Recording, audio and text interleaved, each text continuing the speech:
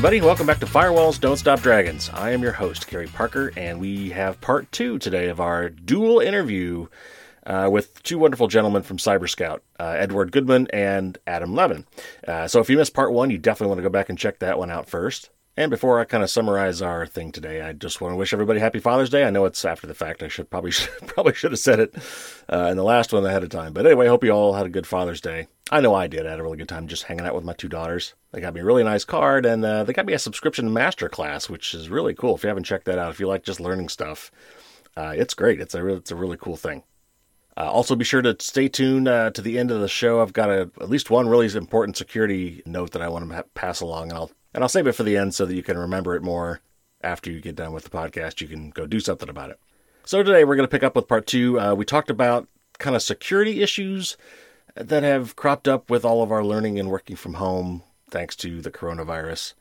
And today we're going to get into some of the privacy aspects, some of the personal privacy, because schools and employers who are not used to having to work remotely are not always trusting that the students and the employees are doing what they're supposed to be doing and not screwing around. So, unfortunately, a lot of them have turned to surveillance of one form or another to keep tabs on people. And we're going to talk a little bit about that and what that means and what your rights are in those situations.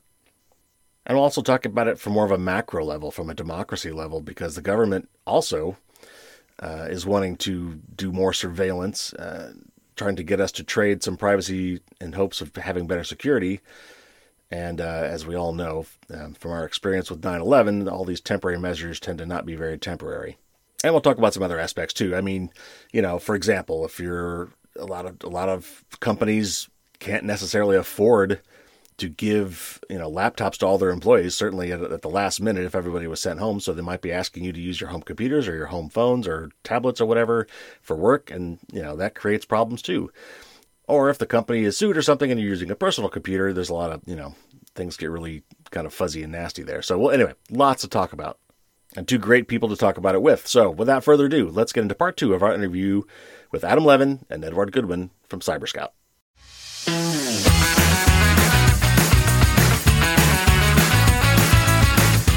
And it's actually a great segue into, I want to now start talking about some privacy issues, because while I understand the corporate need for protecting intellectual property and things like that, I've read a lot of very disturbing articles about companies and schools, for that matter, that are not used to having remote people, and they have resorted to some pretty nasty surveillance of their employees and students. Make sure that there's always a video camera on them while some of them are recording video while they're working or while they're taking a test or things like that. Let's shift to privacy a little bit. What kind of things are you seeing now with regard to companies surveilling their employees and students? Yeah, I think you hit the nail on the head, and I think the key is this. I think for organizations who have never dealt with work from home before, these seem like good ideas, right? They seem like them, and I'm saying that, but the other issue is you want to create a culture of privacy and security, but you also need to create a culture of trust. And I guess the question is, do you trust your employees? Are they professionals? Again, every business is different. Some businesses have only hourly, some, and I get it. And education's the same, but my wife's a teacher, and she's had to flip her entire everything very, very quickly in March. They never did go back to the classroom, and they did change it. And, again, it became less about testing, but I think there's some huge issues with that. And there are genuine concerns, because I think the other problem is those types of activities are a bit, I'll just say it, they're patently offensive to a lot of people, right? Yeah. And now you have an employee who, has been told, okay, you need to turn your camera on so we can make sure that you're working. And they feel guilty if they go make a cup of tea or if they use a restroom, which is, but then do you think that employee is also going to be there a minute past 5? Do you think they're going to do anything? So I think it's finding that balance. And again, it's hard to say that with everything. But listen, I like to joke, and Adam as well. We're recovering attorneys, so I have a lot of law friends, that legal friends from law school that are still functioning members of society and attorneys, practicing in law firms. And it's funny because a really good friend of mine, employment lawyer in Los Angeles, she's like, and I've getting some input on how we should be managing all of this. And she's like, listen, we as a law firm have had to completely pivot our way of thinking. You know, for the longest time, we were like, legal secretaries, they could never work from home. Oh my gosh, that would be the end of the world. And she's like, guess what? Like, that was such baloney. They have kept us going. They have kept us afloat. They've been the ones that keeping us all on top of things. Like, they've done a better job. We're wondering why would they go back to the office? Right. Point, yeah. Right.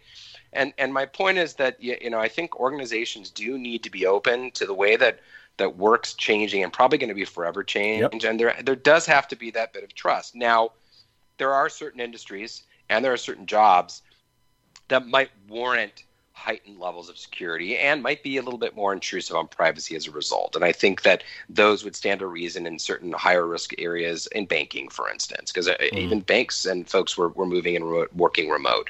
Different types of support roles like that where you're dealing with it. That makes a little bit more sense. But there are tools, I think, that can be used. But I think what we're finding is that most organizations, again, from the Googles and Apples of the world, plenty of remote workers to small orgs like us that have plenty of global, workers that are working remote a lot of the time. You didn't have to resort to draconian measures because we already realized, to some degree that it tends to increase productivity when you give that trust. I mean, again, I always joke, like, I would be offended if someone asked why I was, I don't know, taking a break or having a lackadaisical Thursday afternoon, only because no one's ever asked me what I was doing working all day on a Sunday or working until 11 o'clock at night on a Tuesday, right? So I think the idea of this 9 to 5 tied to your desk, kind of moving back and forth, I think a lot of that's changing. I think, again, a lot of these tools sound like good things, but if you really want to get your employees invested, the studies have shown for years that they just don't work. Now, if you're an employee and this is being forced on you, I have bad news. If you're an American, you don't really have a whole lot of protection unless you want to say, hey, you know what? Take this job and shove it. Old country western song. We don't live in that environment. If you're in other jurisdictions, just easy example, France, your employer has no right to even really go through your communications, even using company, equipment and network. So, it's finding that in between. But, again, if you're looking at saying, hey, I've got legal privacy rights or constitutional rights to privacy, unless you're some government worker or it's the government intruding, unfortunately, we're in a new world right now. I mean, again, people have been working from home for quite some time, but not at this scale. And companies have had to flip on a dime. Our legal system has had to do it. So, there's just not a lot of that going on right now. And unfortunately, people have to understand it's more about that time the company feels they're allotting to you working those hours and not where you're doing it anymore. And so, that expectation of privacy during those hours might be diminished, even if you're working in your own living room.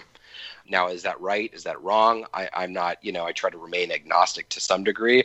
I wouldn't stand for it. That's just me, but I have the luxury of pushing back. And I also work for a company that's not how we act. Now, given, again, it doesn't mean that you still don't build in safety valves. So maybe auditing periods to look at work during a certain time to make sure folks are as productive as they were last year. I think a lot of orgs have found they've actually been more productive when they've done those look backs.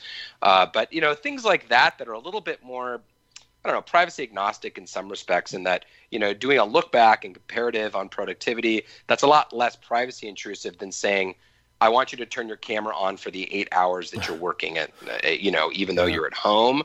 It's also a lot more productive because, again, you must have a lot of time to do as a supervisor if you can sit there and watch people sitting at the desk for 8 hours.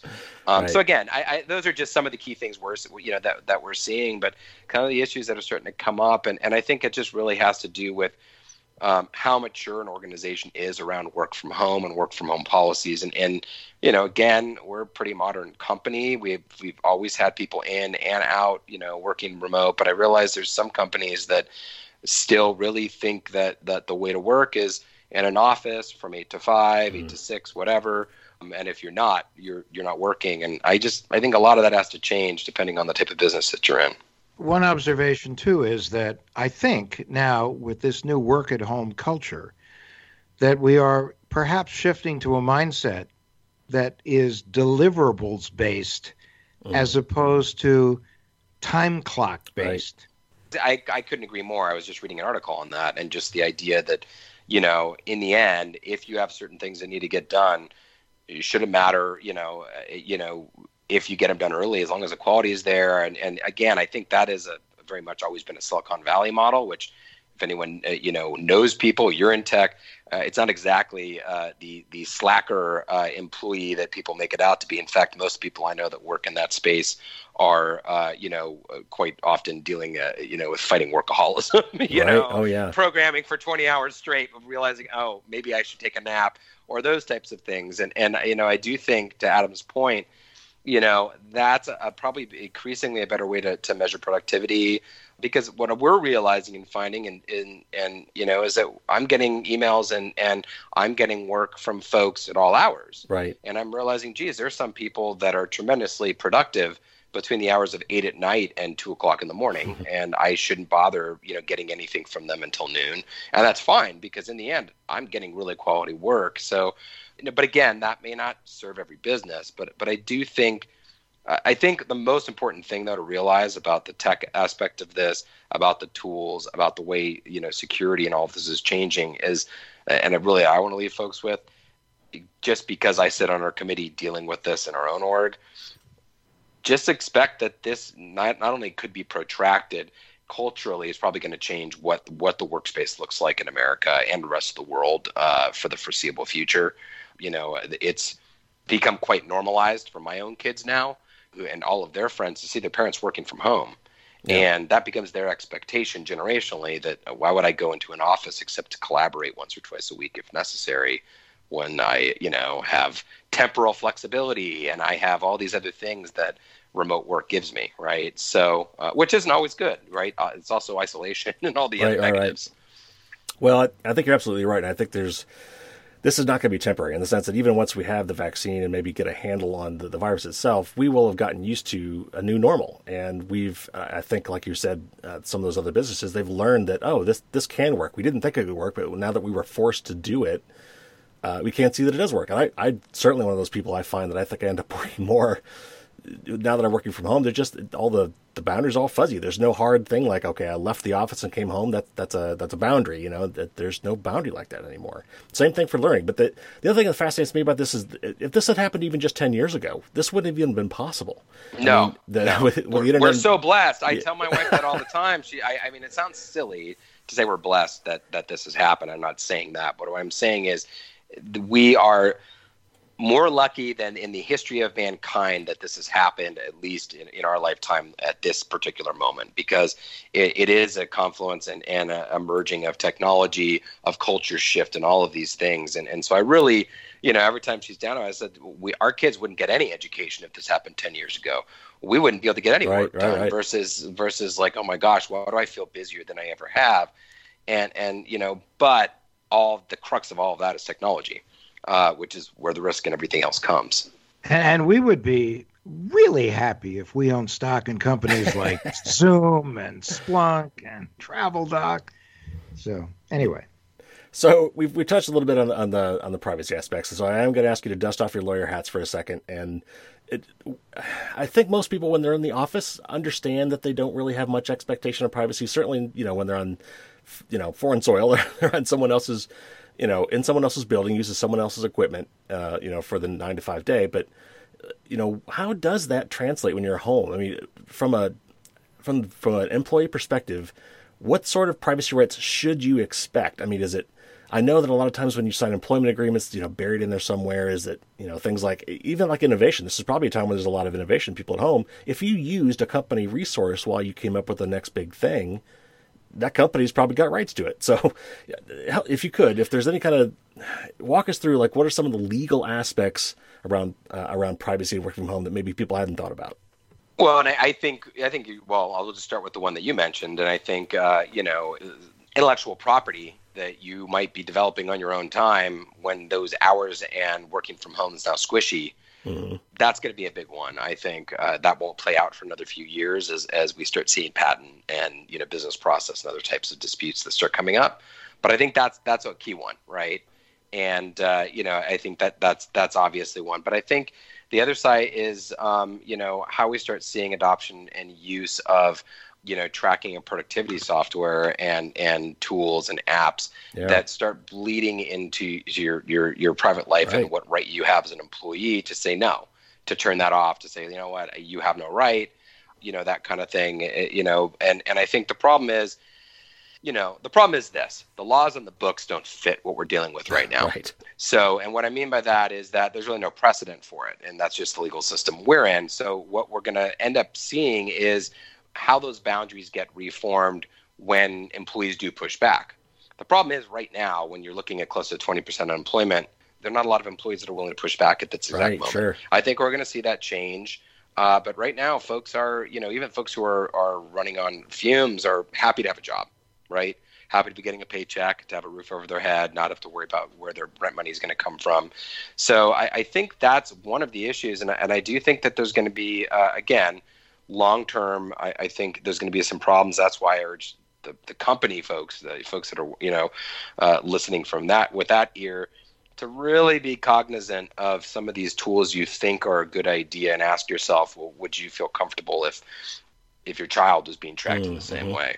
If would you be comfortable if the teacher told your 8-year-old working from home, I want you to put your camera on for 10 hours a day in your bedroom?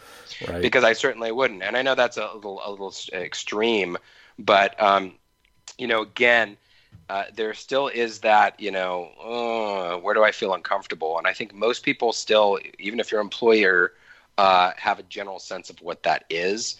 I think those lines are going to start to get asked to be crossed. I think, there are going to be some employers who are going to throw their weight around and say, listen, we'll find someone else if you're not willing to do this. And people are going to have to willing to sort of take stands. So, again, hard to foresee, but I think that's one huge issue. I think what we're going to see is again, a lot of issues when people decide, listen, I don't want to come back.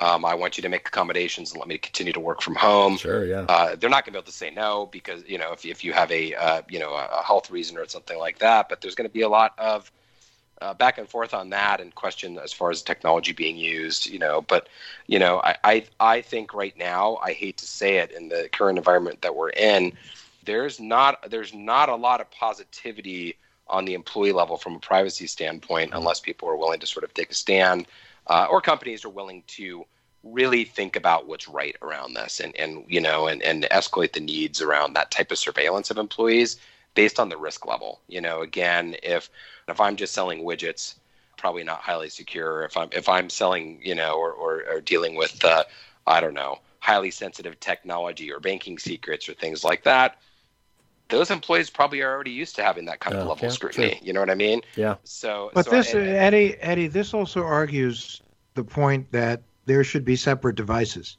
100%. Because 100%.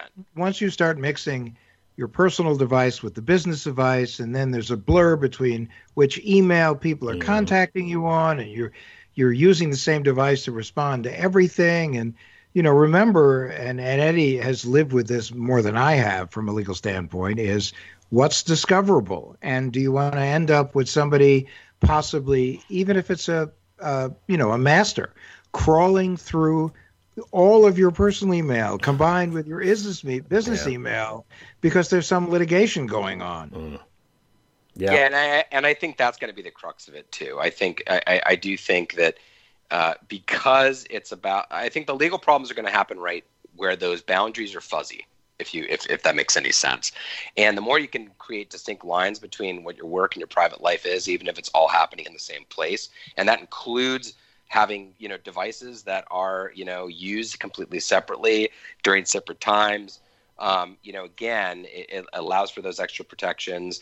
And I do urge employees to push back if their employers are expecting them to leverage their personal devices. I've heard horror stories of employers saying, "Yep, we expect you to use your own laptop and use your own phone and all of that. Oh, by the way, here's a link. We need you to download this tool." Right. And they're basically being forced to download surveillance tools on their private devices. And so, that's offensive. That's offensive from a private person standpoint. But that's a liability now in a lot of respects from a company standpoint. You don't know what kind of data you're getting. You don't know what happens when termination or separation, if that employee starts to leave, what happens then. So again, I guess the one thing that I just want to leave with is old Jamaican proverb: always be careful when in a rush. Mm. And that's what we really need to concentrate on now. Is that a lot of these things were, oh my gosh, it's the end of March. Things are shutting down. What do we do? Get people work from home. Let's do this really quickly. Now that folks are realizing we might be in for the long haul, it's time to think it through. It's time to do not rush to judgment on these types of things. It's time to think through what it's going to look like and revisit whether the way you launched things back in March when you moved folks home is actually really working, and go back. And it's not about set it and forget it. And that includes talking to your employees. I just believe that happy employees are productive and good employees in the long run. And, making sure you're getting that feedback on, hey, are you getting all the tools you need technology wise? Are you we had some people that had slow network connections. Mm-hmm. We got them hotspots because it was faster than what they had. Wow. But you wouldn't know that unless you're having that dialogue. And so, we don't have a bandwidth. We don't have high-speed bandwidth where I'm at, just, not available. So no, and again, following up on what you said, Eddie, if you view, which you should, that your employees as the, they could be the first point of attack, but yet the last line of defense for your organization, they need to be happy. They need to feel invested, as you said. Right. Yeah. They need to feel part of an organization. They need to feel part of something that's bigger than they are. That everyone's a part of, because it's the whole concept of I'm protecting the community. And you can't do that when you have employees that are disgruntled or feel like you are hanging on every word or looking at them 8 hours a day, or at least the possibility that tape is running. Mm-hmm. These kinds of things, this does not create cooperation, collaboration, and communication, that's for sure. So one of the things we've all had to deal with now is much, much greater use. For some of us, it's a new thing, doing a lot of video conferencing between working, attending meetings virtually, remotely, or doing remote learning. Everyone and their brother now has heard of Zoom. It's now a household term, which I'd never heard of prior, at least in the context of the company, obviously. And then the other term, of course, is Zoom bombing, which is now in our lexicon. So if you would, could you give us maybe some concrete advice for people doing this now? What kind of security and privacy issues there are around these? Most of these services are free for a lot of these things. And I know that we all have an aversion toward free for anything that we expect to be private. But some of them do claim some privacy. What recommendations do you have for people looking for the right solution and how to set them up to be secure and private? Well, first of all, you get what you pay for. So when it comes to free, and so I think that's something to understand is that whatever free is, you're paying probably some other way too, whether it's your some of your information or some other data that you don't expect or most likely won't read when you read the privacy policy. Mm-hmm. So I think that's one thing. I think the other is that listen, even with the free stuff, there's some steps you can take when you're setting up these meetings that can help alleviate it. A lot of the Zoom bombing that went on, people just had default meetings set up mm-hmm. or with no passwords. Right. So, one of the easy things is, hey, set a password. That alone is pretty easy for even when the big Zoom, everyone was freaked out about it because of security issues. Our organization, Zoom, never held any of our credentials. We just had it set up that way, so there weren't any real risks around that. But, there's ways to manage it. But, I don't want to pick on Zoom. The way I look at it, it's interesting. I follow Bruce Schneier, who's a great security, yep. brilliant mind in security, I think, just the most brilliantly common sense sort of ways. Yes. And I also definitely agree with, his mindset on, he uses Zoom just like we do.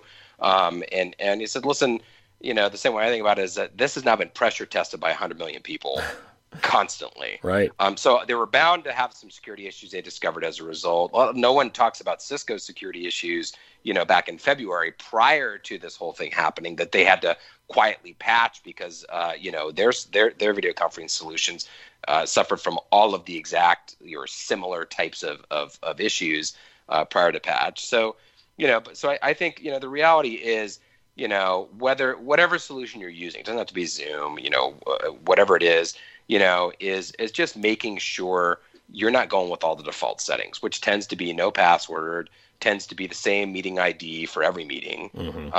Those types of little things can really bring up your level of security. I think the other thing, and it goes back to what I said before, patch management, making sure your software is up to date. I mean, as soon as you get a Zoom or a Skype or a WhatsApp or whatever you're using, hey, there's an update available. Would you like to install it right then and there? This is your gateway to the world. And so it's worth doing. There's a reason it's there. And, again, a matter of a day or two can make all the difference. So, but I think it's just about common sense. And again, some of those basic things, I even my kids had something pop in. Fortunately, a Zoom bombing happened on a call they were on. I was, oh my gosh, was there anything? No, nothing lewd happened, thank God. But I was like, listen, was there password? No, I put passwords on it all the time now. I'm like, good, because that's probably what happened. It's a standing meeting. People can, you type in the random number, on an extension, and suddenly you're in, without having any other forced, requirements. So I just think being cognizant of that. I think if you're a business though, and you're relying on it, obviously, everything, it costs money, but, spring for the fee version. It's going to have all security integrated. It's going to let you set it up in ways that, you wouldn't be able to do for the freeware versions of it.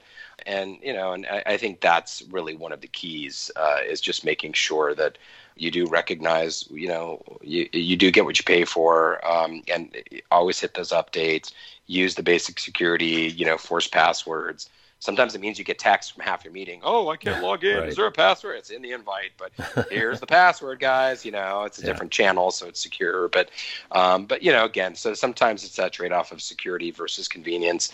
I lean towards security myself. Well, also, the fact that Zoom did just this past week actually introduce a much higher level of security and a serious upgrade. And, the things they have with waiting rooms. Now they have much stronger encryption. There's ways, as Eddie mentioned, to lock the meeting. You can also, if someone is thrown out of a meeting, you can block them from coming back. Also, now you can do one-click reporting of Zoom bombing. And it's all very important. And what we try to say to businesses is whatever it may cost you to get security and training right is nothing compared to what it will cost you if you get it wrong and you have a breach, and now trust, lawsuits, regulatory activity, it's a nightmare. Well, and to your point about get what you pay for, even Zoom, who has, you're right, they had some issues that certainly growing up and finding some holes that they didn't know were there, and they've come a long way. But even Zoom has just said that the end-to-end encryption, true end-to-end encryption, meaning that even Zoom can't see your meetings, will only be available to the pay customers and not to the. It will not be available for the free customers. Yep. All right, so this next topic, I'm sure we could talk on for another hour, but I'd like to get a little philosophical before we quit, and that is, you talked about how these things, we kind of rushed into them, and because of, we were thrown into the situation, we kind of whipped this together, jerry-rigged some things to make it work, thinking this would be a short-term thing, but it's not. And just like, I hate to bring it back, but just like 9/11, way back when, we had a lot of quote-unquote temporary security measures that were put in place, giving away some privacy in return for supposed security. And so how do we think about this, going forward? We've already kind of rushed into this, as you said. It will be good at some point to realize it's going to be long-term, and we kind of take a beat and maybe reevaluate how we want to do this, how we want to trust our employees working from home, etc. But, at a philosophical level, how do we look at this with the right perspective? How do we avoid those short-term, easy, quote-unquote, easy solutions where we quickly give up something that we may never get back? Yeah, and I think 9/11 is such a prime example, and I hate to compare with it, but I think everything that came afterwards, which fundamentally changed our society to become very much, I hate to say it, and not sound tin hat conspiratorial, but much more of a surveillance society. Yeah, it's undeniable, really. I think, and I think this strikes at that same thing, and I think the problem is that, listen. Even being a privacy specialist, privacy advocate, I do recognize that there are certain times or certain events or certain places where you have diminished senses of privacy, whether you're at an international border and whether you're, all these things they are still built into our law. But the other thing is, I think you really hit at it, is that oftentimes these exigent circumstances are a bit of a trap, right? In that they suck us in. They give us a bit more of a touchy-feely feeling of, I get that warm, fuzzy blanket. I'm going to give up some of this just so I feel safer, whether you really are or not. And so I think that, contact tracing apps, a lot of the things that are going on right now, I first of all, I believe in science. I'll see that very clearly, right? Yep. So I do understand. I very much believe in the value of it, especially when you're dealing with tracking infectious disease and trying to contain it and contain exposures, especially whenever we get past this peak and we still have these flare-ups. It's very, very important to continue to do that. I think the problem is you and I both know that it's not going to stop there, right? And what I mean by that is that, whether it's government, and I'm not saying U.S. government, because this is a universal global issue right now. 9/11 wasn't. I mean, it became, but that was a very uniquely American problem. Let's just say that. Yep. This is everywhere. And so if you want to expand outside of just the U.S. for a second, we all know that there's plenty of countries, China and other non-democratic societies that are already somewhat of a surveillance environment that are just going to use this and take this to the extreme. But I do think that there are countries that have done a better job of getting it right. Countries like South Korea, even countries like Germany and other places like that have a very high value towards privacy, that have figured out how to make this work. But the problem is, again, it goes back to that old adage, like I said earlier, always be careful when in a rush. We're rushing to do this without thinking about the consequences, without thinking of any end date, because nobody knows when that's going to be for this. And I'll tell you, if this becomes a standard and we start thinking of contact tracing as sort of a governmental right or something like that, it's not going to end with COVID, because this is not the last communicable disease that we're going to see in our lifetimes. Hopefully it's nothing like this, but we have to be prepared, and that government's going to say, well, now we have this in our back pocket for next time. Exactly. And the technology is still there on tracking people and exchange, and all the stuff can still be leveraged. So, I think the problem when we move to the U.S., again, is that unfortunately, it's also unfortunately become deeply politicized in this country, just like whether you want to wear a mask or not. Oh, God, right. Yes. And so there's you look at the surveys and you have about a 50% split on folks that are 100% all right with a contact tracing app and that sharing of information in a limited basis if there's proper stuff put in place. And the other folks that says, no way, I'd never consent to it. I don't want them having that. They're going to use it for other things. And, it's hard to say where I fit. I do see the value in it. Unfortunately, I've also seen abuses by our own country on collection of cell phone data, on call records, and all sorts of other things that were never supposed to happen. Right. And this is even more scary because it often includes geolocation data. Basically, it includes who you associate with. Right. Yep. Right. I mean, you can start seeing in the charged political environment that we live in, regardless of what side of the fence you're on, how that can raise people's hackles a bit to say, wait a second, you're going to know where I am, who I hang out with and socialize and meet with, who they meet and socialize with, and suddenly it's not just contact tracing, it's informational meme tracing, it's political belief, what I mean? There's all sorts of other things that it can spill into. And so, I think that's where the problem is. I do think that you're in a better situation if you're European, you're living under GDPR, and you do have these very well-defined, somewhat oversimplified, in my own opinion, privacy rights that are spelled out there that they kind of have to abide by. In the U.S., unfortunately, and again, trying to steer out of political waters, this crisis has not been a very unified approach at all. It has unfortunately boiled down to a states' rights or a states' approach issue. And so what happens now is instead of having one unified methodology and approach, even though we do have a federal bill that might limit how it's used and talk about that, This is 50 different versions just in our own country.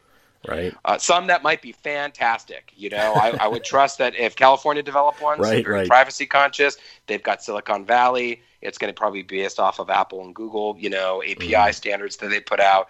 But we've already seen issues in, I believe it's North Dakota. Yep. Where data was spilling out to Foursquare and Google in ways that it absolutely should never have. And their privacy policy was inconsistent with what was actually happening. Right. And so, again, we could talk about this for an hour. I think those are some of the issues. And I think the problem is that, I don't know. I think in a country like the U.S., we might have missed that boat because it isn't something that's been done on a universal. It's not something that the CDC's put out. It's not something that, that it's something that's happening on individual levels, both on a private level where people are developing their own private apps, a state level where they're developing state, health center apps. Right.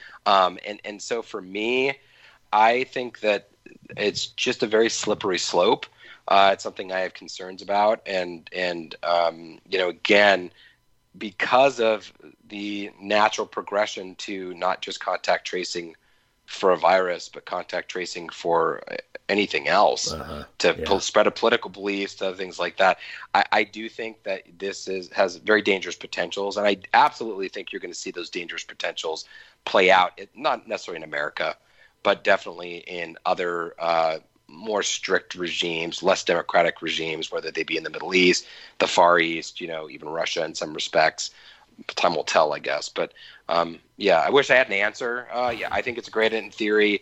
The problem is no one's ever worked out the details, and it's all the law of unintended consequences that we're worried about. Yep. Adam, do you want any parting words for us? Any parting advice you might want to give the audience? Well, I just think, at the end of the day, we have to realize, and this is the same with privacy and security as it is in how we operate in our own lives, is that the ultimate guardian of the consumer has always been, is, and will be the consumer. And that when it comes to cyber, that no one has a greater interest in our economic security than we do individually, and no one is in a better position to know what we do than we do. You can't pass a law to say to somebody, don't click on that link. Right. Don't open that attachment. Use 1, 2, 3, 4 as a password. Don't enable two-factor authentication. Whatever you do, don't secure your device, and don't freeze your credit. And that's what hackers know, that this is what so many people have a tendency to do, and that's what they prey on.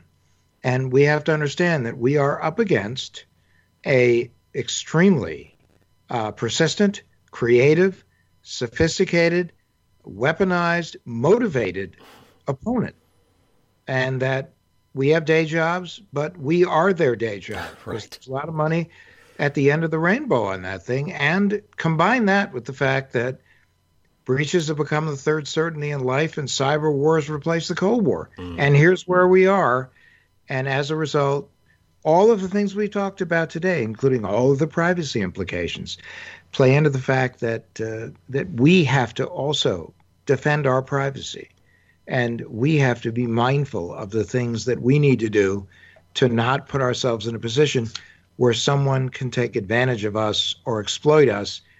And it takes a little work. It does. But at the end of the day, business hasn't done enough. Government hasn't done enough. Frankly, we haven't done enough. And we all have a shared responsibility. And we didn't want it as consumers, didn't ask for it, aren't trained for it. But we've really got to step up, because at the end of the day, no one's going to do it for us but us. Adam, Eddie, gentlemen, thank you so much for coming on the show. This has been really fun doing a dual interview. We've covered so much ground. There were questions I skipped. We had so many things I would love to cover, and maybe we'll bring you back on again for that. But thank you so much for coming on the show. Thank you, sir. Thanks for having us.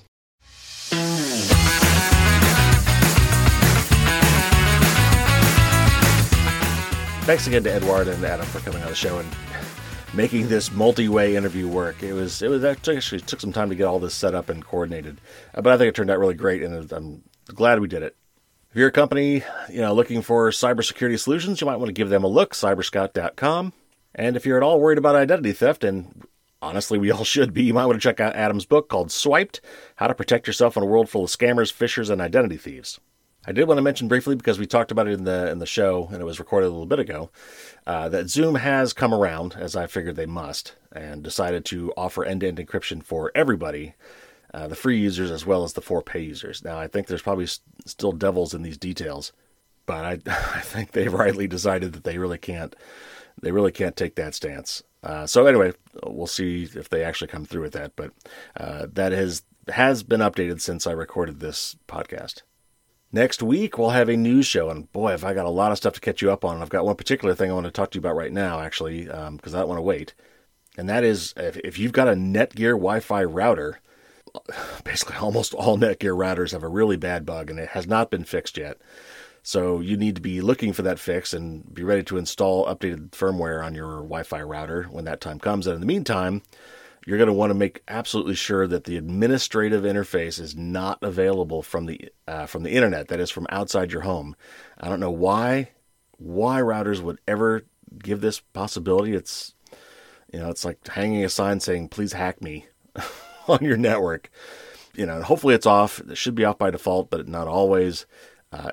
I'm not going to get through all of it here, but if you go to my website, firewallsdon'tstopdragons.com, the top blog entry there right now will be about that problem. Or if you're on my newsletter, you've already gotten it. It would have arrived last night, so check your inbox. But we've got lots more to catch up with. There's been so much stuff going on. So we'll have a big news show for you next week. And then after that, we got another interview already in the bag. I've talked to Renee Dudley from ProPublica. She and her wonderful investigative journalism organization have done some really interesting stories lately on ransomware, in particular, kind of a more modern problem of extortion ransomware, where it's not even really an option to not pay, because if you don't pay, the bad guys have taken all your data and they're going to post it publicly. And, the whole cyber insurance thing, which we've talked about in the show before, she's got some interesting perspectives on that. So anyway, that will be the interview following the news show the week after this one. And I want to bring up the Humble Bundle one more time. If you don't recall, it was Apress, my publisher, has worked with a company or an organization called Humble Bundle. And these guys put out several bundles, usually books, sometimes games, things like that, all digital, usually things you can download, not physical copies of something.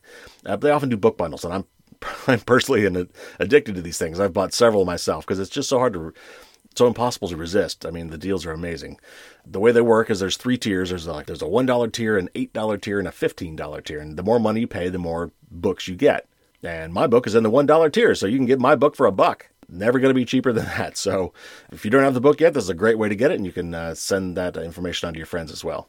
If you pay $15, you'll basically get over $700 worth of books. So it's an amazing deal. And the Humble Bundle has several like that. So if you like this one, stay tuned and get on their mailing list, because they've got lots of great book deals like this. And as if that weren't good enough, it also supports charity. And unlike most of these things that support charity, you actually, when you buy these things, you have a little slider. You can actually change how much you want to give to charity versus how much you want to give to Humble Bundle and how much you want to give to Apress. So you are in full control of how much of that money goes to charity, which is really pretty cool. So check that out. You can just go to humblebundle.com, and the bundle is called Protect Your Stuff from Apress Books. All right, that'll do it. Hope everybody is staying safe out there. Stay home. I know that we're all dying to get back out, but we can see what that's done for us. So wear your mask when you go out. Please, please wear your mask. It's not a political thing. It's a health thing. And it's not just for you. It's for everybody else around you. So stay safe, stay healthy, stay home. And as always, don't get caught with your drawbridge down.